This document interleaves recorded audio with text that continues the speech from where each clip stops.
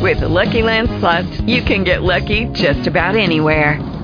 This is your captain speaking. We've got clear runway and the weather's fine, but we're just going to circle up here a while and get lucky. No, nothing like that. It's just these cash prizes add up quick. So I suggest you sit back, keep your tray table upright, and start getting lucky. Play for free at LuckyLandSlots.com. Are you feeling lucky? No purchase necessary. Void where prohibited by law. 18+ terms and conditions apply. See website for details. Blog Talk Radio. Are you ready to take full control of your physical, emotional, spiritual, professional, and financial health? Are you ready to experience great success in your life? Each week, physician, speaker, author, and radio host Dr. Diane M.D. and her guests will give you tools and strategies to help you take control of your health and inspire you to live your best life. Now, here's your host, Dr. Diane Thompson, M.D. Doctor, give me the news. Well, hello and welcome to Health Talk with Dr. Diane, M.D. This is a show that's designed to inform and inspire you to a healthier lifestyle. I am your host, Diane A. Thompson, M.D., and as always, it is my pleasure spending time with you with the goal that perhaps something you will hear on this broadcast may take your health and life to a higher level. I want to remind you that the show's call-in number is 626-414-3417. You may call in just to listen live or to be a part of the discussion.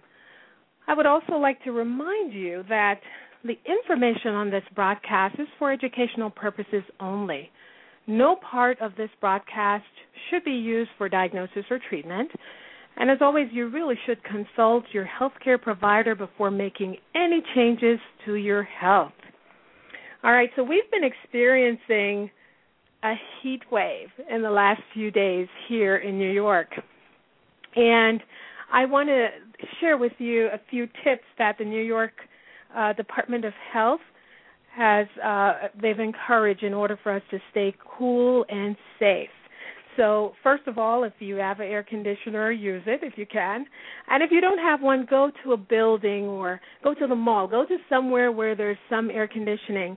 If that's not an option for you and you have to be home, use your fan, open your window on the side that is cool and shady and close the shade on the side where it's sunny. Drink plenty of fluids. And by doing so, you want to avoid alcohol, caffeine, and sugary drinks. And try to cool down with cool showers or baths. Avoid strenuous activities during the hottest part of the day, usually between 11 a.m. and 4 p.m. And stay out of the sun if you can. And if you can't, well, try to wear lightweight, light-colored clothing. And finally, and people do this every single year, even though we tell you not to do it, never, ever leave a child or a pet in a parked car, not even for a few minutes. And certainly do the right thing by checking on your elderly neighbors. So stay cool and stay healthy during this heat wave. All right, we have a wonderful show for you today. Today we are going to be addressing your relationship health. And we actually have as my guest Dr. John Van Epp. He holds a Ph.D. in counseling psychology. He is the author of the book, How to Avoid Falling in Love with a Jerk. His experience includes being a pastor and an adjunct professor at both a university and a seminary where he taught marriage and family coursework. He has over 25 years of clinical experience, and he developed the relationship attachment model. We'll talk about that a little bit. And he has been featured in numerous magazines, radio, and TV programs. Dr. Van Epp, welcome to the program. Well, Diane, thank you so much. I'm excited to be here. Your book has such an interesting title. When I started promoting the show, several people actually contacted me and said, boy, I wish I'd read a book like this years ago. And so I wonder what was it that made you decide to explore this topic? Well, I think we should begin with a good disclaimer that jerks have no gender. So McGraw-Hill didn't want to put it out there as how to avoid falling in love with a jerk or jerkette, but we all know that both males and females can be difficult to be within a relationship if they have certain issues, we might say. So I think what got me started in this, it was twofold. In my private practice, I saw over and over clients that would get into a relationship, would not really get to know, they would think that they really knew the person, but they wouldn't get to know kind of the right areas that clearly foreshadowed what that person would be like in a long-term relationship. Things that a lot of times their friends or family could see, but they just were blinded by love and they didn't see these areas, or they built the relationship in such a skewed way. And it's hard to talk about this, but sometimes we say things are healthy and unhealthy, and that seems so abstract. But honestly, they built relationships in a way that I think increased their blindness to certain areas of a person or of an individual. So that was going on, and I saw these patterns over and over, and I found I would be talking the same stuff to different clients, over and over. So then on the other hand, I was teaching advanced graduate classes in assessment, so how to sit down in a cubicle. These are future professional psychologists or counselors. How to sit down in a cubicle, and evaluate what a person is like based on getting to know the right areas. And it struck me as I left classes one time and drove back to my office to do counseling, it struck me a lot of the things that I'm teaching these future professionals of what to get to know are the same things on a kind of like in layman's terms on the street. You need to get to know about somebody when you are actually building a relationship with them. If you want to figure out what they're like, get to know these areas. So I began to delve into all of the research on what predicts what a person will be like in relationships, particularly marriage and family. And I started putting it all together, and that became the basis of the book, what to get to know about somebody and how to build a relationship in a way that keeps your eyes wide open so that you can really see these things and think about them while still honoring the feelings of love and, all the things that go into the chemistry and so forth of the relationship. So that was really how it came together, was kind of the blend between the educational aspects that I felt were never really translated into the person on the street in a user-friendly way. And we're going to talk more about these areas that people should get to know. But before we do that, can you define for me what a jerk is? Because after all, we do have people who sometimes do stupid things in a relationship, but they're probably not jerks. But what do you consider a jerk to be? That's really where we begin in the book, too, because the bulk of the book, and I should say the book came out of, when I had the concept of the book, I wanted to road test it first. So it developed into a program that I was teaching people, and then people wanted to teach it as well, so it became like a train-the-trainer program. So for literally 10 years, I was teaching people and then teaching people to teach the course, and I developed thousands of instructors that were certified in this program and taught it before the book was ever written. So it really got road tested like that. And one of the things that we do in the very beginning of the course is when you're teaching a group of people is you ask them, what's the difference between acting like a jerk and being a jerk? And that becomes, you might say, a revealer of the core characteristic of, what you might call a jerk or a jerkette. The core characteristic, if you think about it, acting like a jerk versus being, the person that's acting like a jerk, it's kind of the exception to their true character. It's something that they do and then they feel badly about, so they apologize or they make amends. Or if it's a habit of theirs or a characteristic, they actually genuinely work to change it because it bothers the person that they love or that loves them. And so I would say a core characteristic of a person who's not, just acting like a jerk in the moment, but they're actually being a jerk, is that they have a persistent resistance to really addressing and changing problem areas in their life that hurt others in a relationship. So, maybe a person has a difficulty with anger, or somebody else is always tending to be unthoughtful. These are all characteristics which people do sometimes, but it's when it is put on the table and you don't really do anything about it that over time the person that you're in a relationship with begins to feel like, man, you're acting like you're being a jerk because I've told you this over and over and over and over, and you've never really put any effort into doing something about it. So that's what we call the core characteristic of a jerk. It's not so much the symptom of what they're doing as it is the underlying willingness to really change and work at something that bothers someone they love and that loves them. And so I know you say jerk or jerkette, but is it more likely that it's male? I mean, I think most of us think that way. Well, it depends who the S is. It's most of you women or most of you men. I'm not sure who the S is, but I think I would kind of stand my ground in saying males and females tend to have, if you talk about the things that they are prone to doing that get labeled as jerky behaviors, I think that they have different categories a lot of times. They're not always, in other words, if you added up all of the jerky behaviors that males do or that females do, they may be kind of the majority of these issues, maybe in different areas. But no, I think that there's a lot of women that can be,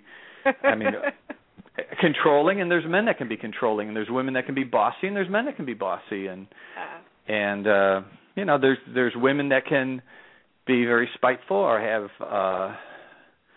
unthoughtfulness or can be really critical or always, picking on somebody, and there's men that can be that way, and on and on and on. So no, I think all right. So you're going to stand your ground. It's a human quality. Okay. Yeah, I'm going to say it's a human quality that all humans are flawed. We all have issues. None of us are perfect. The key is when you're getting into a relationship with somebody, as you're learning what their issues are, what kind of things that maybe are a little bit detrimental or problematic.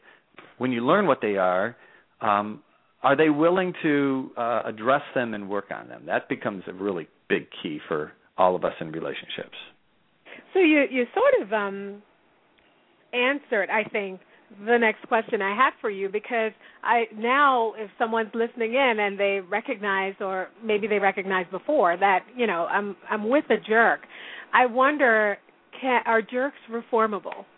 Can they be reformed, or is this it? I think, my definition is that even if they pretty much say, oh man, I want to change this, I go through some signs or ingredients of true change, and one of it is being motivated, but another is, once they have some insight and they see it, do they really do something about it? And I would say there's people can change, but I've known a lot of people that are not motivated enough until they're on the edge of losing the person they're in a relationship with. As you're walking out the door, they're screaming, I'll change, I'm motivated, I'm going tomorrow to the library and reading a book. And so, and it had been a year and a half and they never did anything. So I think that not everybody is like that. Some people are more thoughtful and conscientious. And so I think it's really important, if there are issues that you see with a person, that you understand where they have an openness to change. And my wife and I have been married for 34 years. And wow, congrats. You don't see that anymore. Thank you. and I'm happy to tell the viewers, we just had our first grandchild. So our oldest daughter had a child about 3.5 weeks ago. And so, but this is one thing that I would say about marriage. A lot of people say, don't marry somebody to change them. But I got married to change. I knew that marriage would change me. You cannot commit your life to another person without having an openness to becoming something more than what you are right then and there at that time.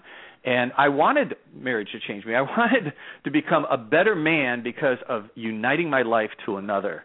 And so I think that part of a true healthy relationship is a openness and receptivity to changing and to growing in that relationship. And that, I think, becomes the stumbling block when two people get into a relationship and a person has a resistance to really trying to change or grow or respond to something that you say, because people, we have different needs.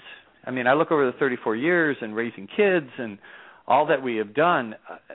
There is no way, if I had not tried to be, and my wife had not tried to be toward me, responsive to what is brought to the table and say, it would help me out a lot if you did this differently or you handled that differently. That's part of any good, healthy relationship. And when that's not there, then somebody starts eventually being called a jerk because that's missing. Yeah. And but you can detect those things. I think that takes some maturity, though.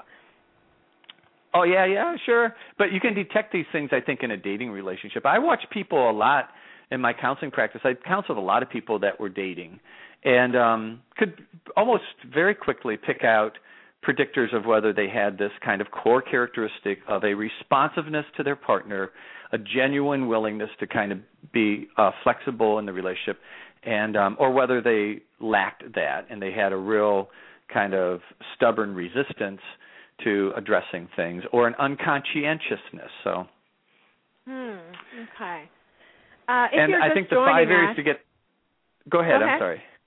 I was just going to say those 5 areas to get to know that I mark out in the book and program, I think reveal a lot. Once you get to know those 5 areas, you can really, in them, see fairly clearly the person's openness to working things through and making changes too. So I think it's something that you learn about a person. It's not always detectable immediately.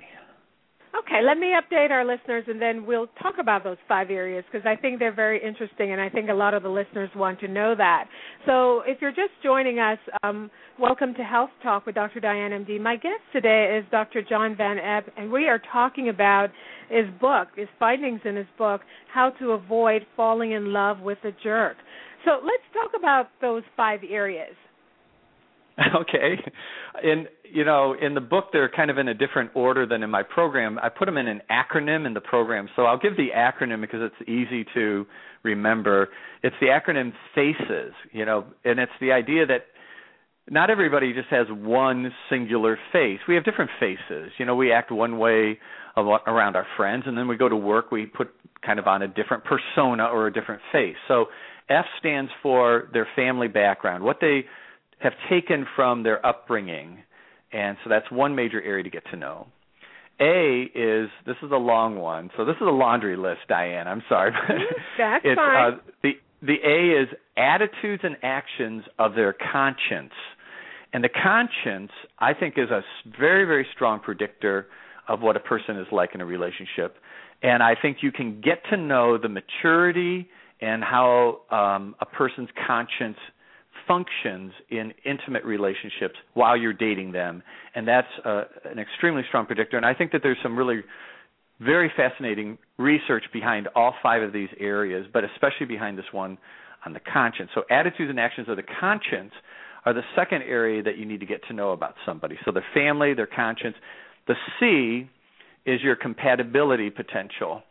So how you're similar, how you're different, and how your differences actually work to make you better. I look at my relationship with my wife, and I am so thankful for some of the ways that she is really different than me.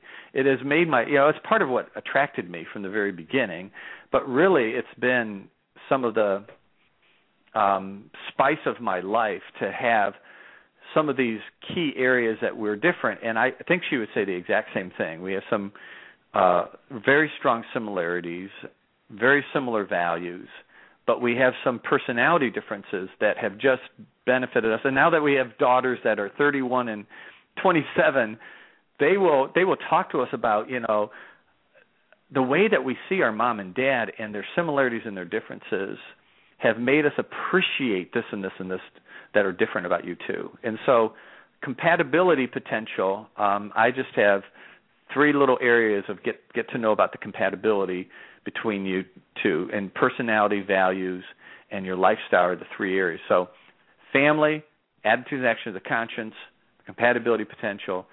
The E and the S are pretty easy. Examples of how they act in all their other relationships. I think it's people are creatures of habit.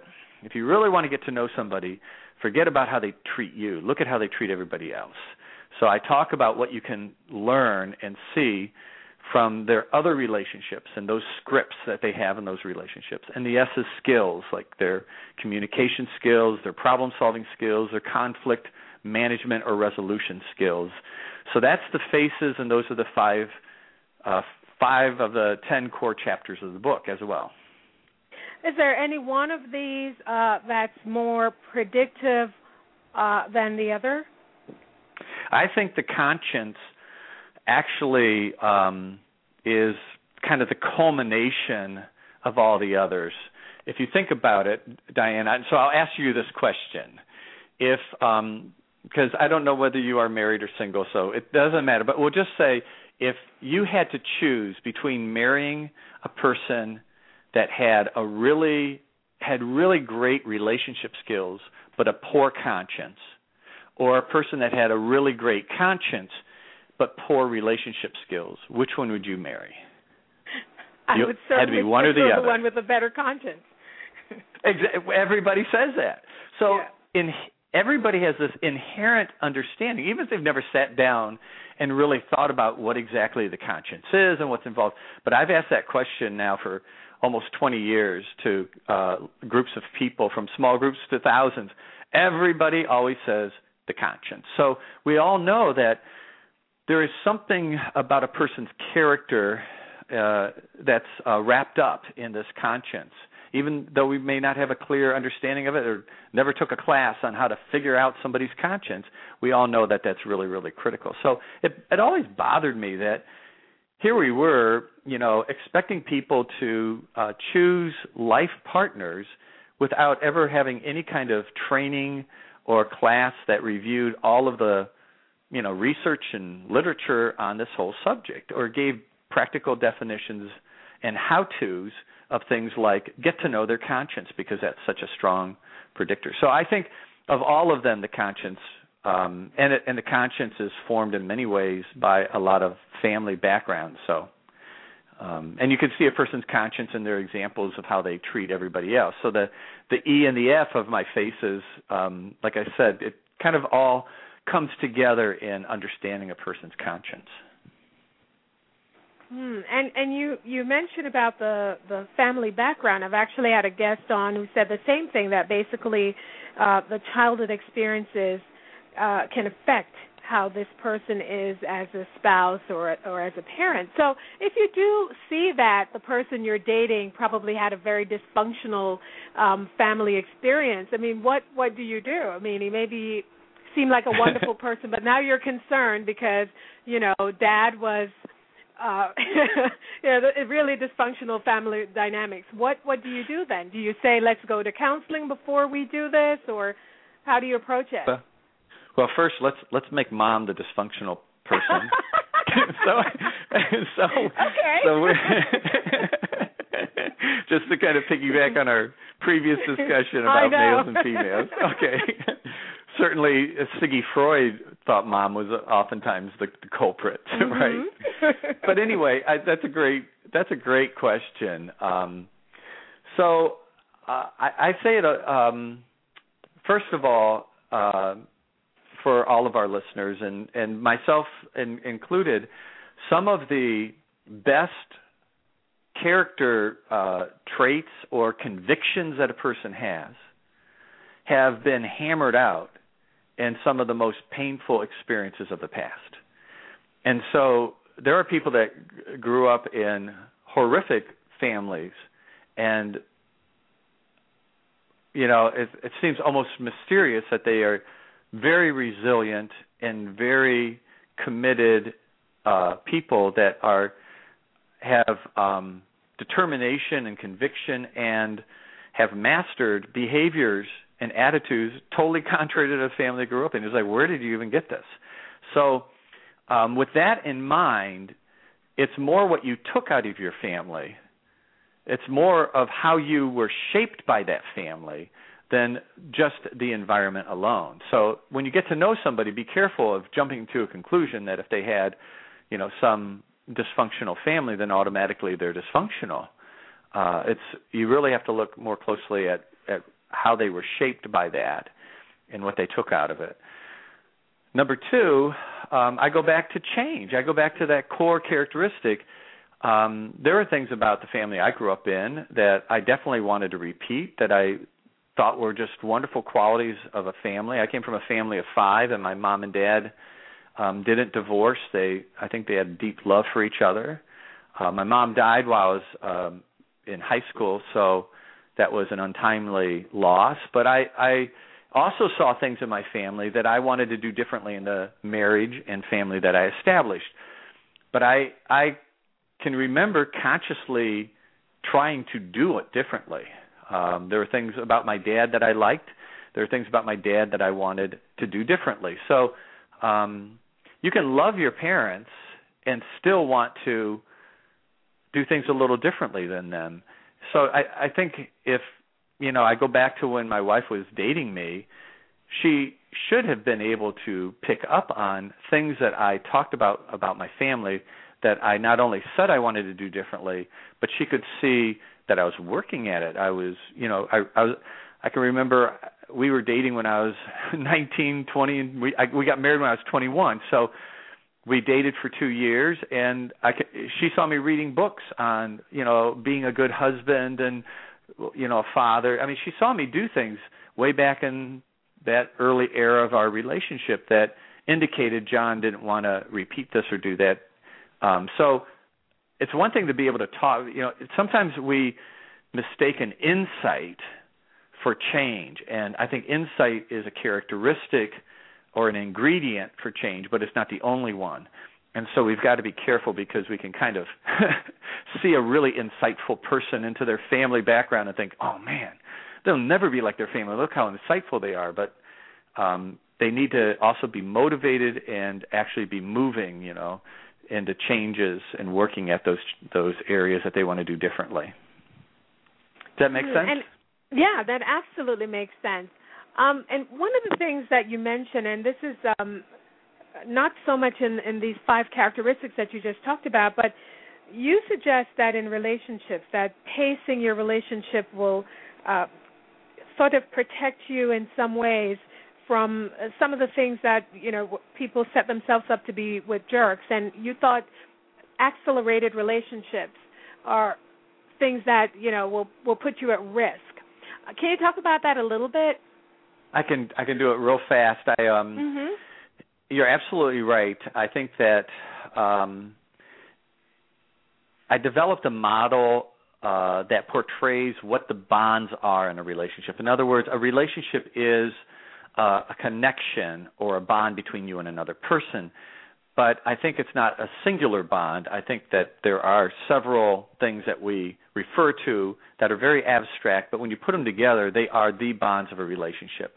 And so if everybody could imagine the face of their stereo with little sliders going up and down, I'll say that there's 5 of them, and they represent the 5 bonds of a relationship. How well you know somebody would be the first one on the left. How much you trust them. Obviously, you can know somebody a lot and trust them a little. So the no slider could be way up and the trust could be way down. These are very different, but they're very bonding. Intimacy is how much I talk and I reveal and I know somebody and they know me, but it's also how much I trust them and they trust me. These things are bonding. Rely is the third slider, how much I depend on them and they depend on me. Commitment is my investment in the relationship, how much of a priority it is to me. The higher it is, the stronger the bond. These are two-way streets as well. So in a relationship with my wife, I have a commitment to her and she has a commitment to me. I know her, she knows me. And the last one is touch, from just, affectionate touch to sexual touch. So different relationships have different levels of touch and different meanings to the touch as well. But you add up the know, trust, rely, commit, and touch, and you really have the 5 major bonds in all relationships. I say in a new relationship, be careful of ever getting one area a lot higher or more developed than any of the previous. So be careful of trusting somebody, having that slider go all up real high, more than what you know them. That can be very vulnerable. It's very vulnerable to get emotionally involved, and your reliance goes way up before you have a full trust or knowledge of somebody. The same with commitment, and the same, I think, with sexual touch in a romantic relationship. I think it's really dangerous in terms of skewing your judgment and your thinking about somebody, because the bond of your touching relationship, your sexual relationship, is such more, how would I say this? So more developed, such a strong bond there that it begins to make you feel like you really know them when you don't. So I say, in a healthy relationship, let what you know about somebody tell you how far you can trust them, which those two should tell you how much you can rely on them. And those three levels tell you how far to go in a commitment and touch. And I think that's a much safer way to build a relationship. It's a little different than what a lot of people do, but a lot of people get burned and they're not getting good results. So if they just kind of follow that model, it gives them 5 key areas to grow in their relationship, and helps them to really be able to get to know the right areas as well, because it keeps their eyes more open. And in your training, do you cover this material? Yeah, actually, the 5 areas, the faces, are 5 chapters in the book, and the 5 bonds of that relationship attachment model, we call it RAM for short. Know, trust, rely, commit, and touch. There's a chapter. So those are the 10 core chapters of the book, and those are the 10 core areas of the program as well. The program in the book covers similar materials. It's just, if you go to a class and you're sitting with a group of people and you're going through a workbook and talking about things, it's more dynamic, and I think you get a lot out of it. But a lot of times when you read a book, you feel like you're alone in it and your thoughts, and it really kind of touches your soul as well. So I think both the class, the live class, and the book have great benefits. But those are the 10 core areas. Okay, and I usually like to leave our listeners with one important tip of the week, and I know they've gotten a lot from the information you just shared, but if there was one key that you would share with them to help build a healthy relationship, what would that one thing be? I really think it would be what we're ending on. And I call this the 90-day probation period. Many times, somewhere in the beginning of a relationship, many times, people don't act how they act after 6 months or a year. Isn't that the truth? Just things, you just, and no fault of theirs. I think they're putting their best foot forward. I mean, would you really want to go out with somebody that doesn't put their best foot forward? Right. So, and also getting to know somebody is literally getting to know the patterns. And a pattern, by definition, is something that repeats over time in a repeating fashion. So you've got to at least give it enough time for it to surface, and then you've got to give it enough time to have it repeat. For example, how somebody acts when they get mad at you. Well, you can't figure that out on the first date unless you have the intention of, on the first date, of getting them mad at you, which maybe some people have that. I'm going to try to get them mad at me on the first date and see how they act. But you've got to give it time for them, some situation to come up where they get ticked off at you, and then you see how they handle it. Well, that doesn't establish a pattern until it happens more than once. So I call it a 90-day probation period. The one tip I would give kind of at the end of the show is, listen, practice a 90-day probation period. No matter how far you go in those 5 areas of my relationship attachment model, how well you go in your trust of the person, or how much you depend on them or they depend on you, or the level of commitment or touch. In the first 90 days, know that around the 3rd month is when patterns just start to be revealed. Things are surfacing for the first time. They are repeating for the first time. As much as you feel like you really know them after 6 weeks or even 8 weeks, that you are limited in how deeply you know somebody until you start seeing these patterns. That is absolutely great advice. And this is Dr. John Van Epp, and we're talking about his book, How to Avoid Falling in Love with a Jerk. Where can our listeners find information about your work and your book? Oh, that's wonderful. We have a website, Love Thinks, T-H-I. That's not Love Stinks, Diane. It's Love Thinks. I guess love stinks when you don't think much, you know. That's right. It's just pure, you know, I'm going on my own radar. That some people are great at that, but a lot of us, you got to have the head and the heart working together. So www.lovethinks.com.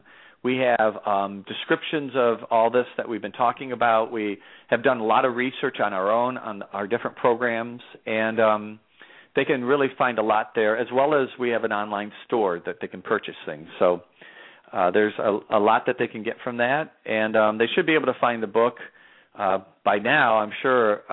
You know, when you go into Amazon or someplace and you want to get a used book, I'm sure you'll be able to find used books pretty inexpensively, but it's published by McGraw-Hill, and they should be able to find it in any leading bookstore as well. Great, and this should be a required reading for anyone who's out there dating.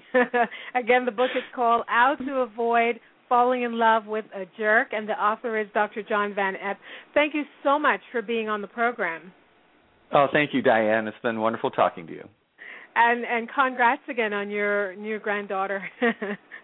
Oh, thank you. Yep. I'm All going to right, hang up. take care. I'm going to hang up and run over there right now. So. All right. Take care. All right. Bye-bye. Bye-bye. I also want to thank all the listeners for listening in this week. I really appreciate you being here. I know that you could be anywhere else, so I really thank you for spending time with us, and I hope you've learned something new from this show this week. I have a quote for you again this week, and this one was sent to me by one of the listeners, and it says, "Life isn't meant to be easy. It is meant to be lived. Sometimes happy, sometimes rough. But with every up and down, you learn lessons that make you strong." I hope you learned some lessons today about not dating a jerk or not marrying one anyway. And again, thank you for joining us. And as always, remember that your health is your wealth. Please do at least one healthy thing this week to take good care of yourself. And I encourage you to go to my Facebook page. I have more information there on upcoming shows, as well as information on health-related material. And the page is facebook.com/Dr. Diane A. Thompson. So go there and like the page, and I'll have a lot of information for you. Again, have a fabulous, fabulous week. I will see you next week. We will have a guest on that will talk about healthy skin, healthy and youthful skin, and we all want that. So I will see you on the broadcast next week. Take good care of yourself, everyone.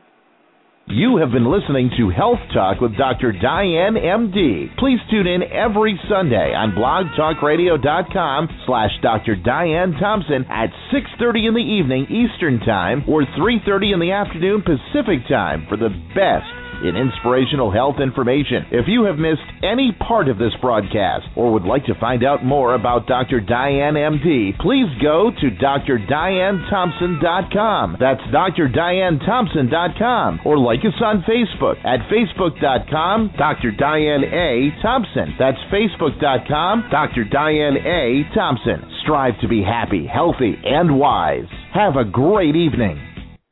It is Ryan here, and I have a question for you. What do you do when you win?